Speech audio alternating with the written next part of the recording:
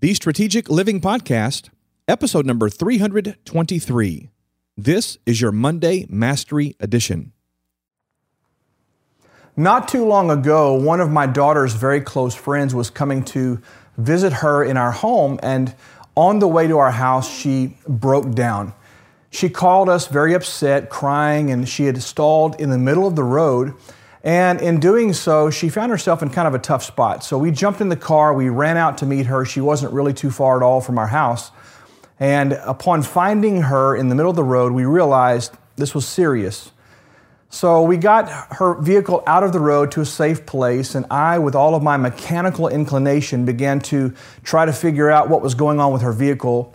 Long story short, I couldn't figure it out, so we had the car towed to a mechanic shop. The next day, they diagnosed the problem, and here's what had happened.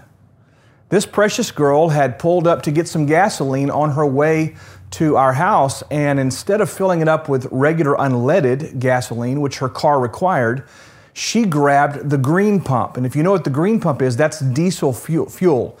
And by the way, diesel fuel does not work well in a regular engine. And so her car flat out would not run.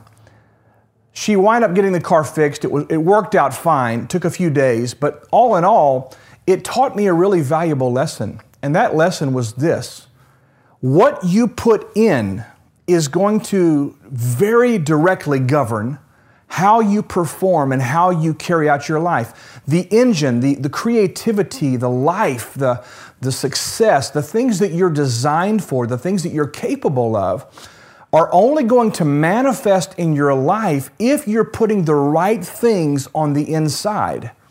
I want you to think about this for just a moment. How many of you listen to the news 24/7, or maybe sports radio, or maybe you have these water cooler conversations that are all about politics and Trump this and Russia that and sports this and this coach got fired, and all of the negativity, all of the chaos, all of the confusion that's constantly coming at us? What are you putting on the inside?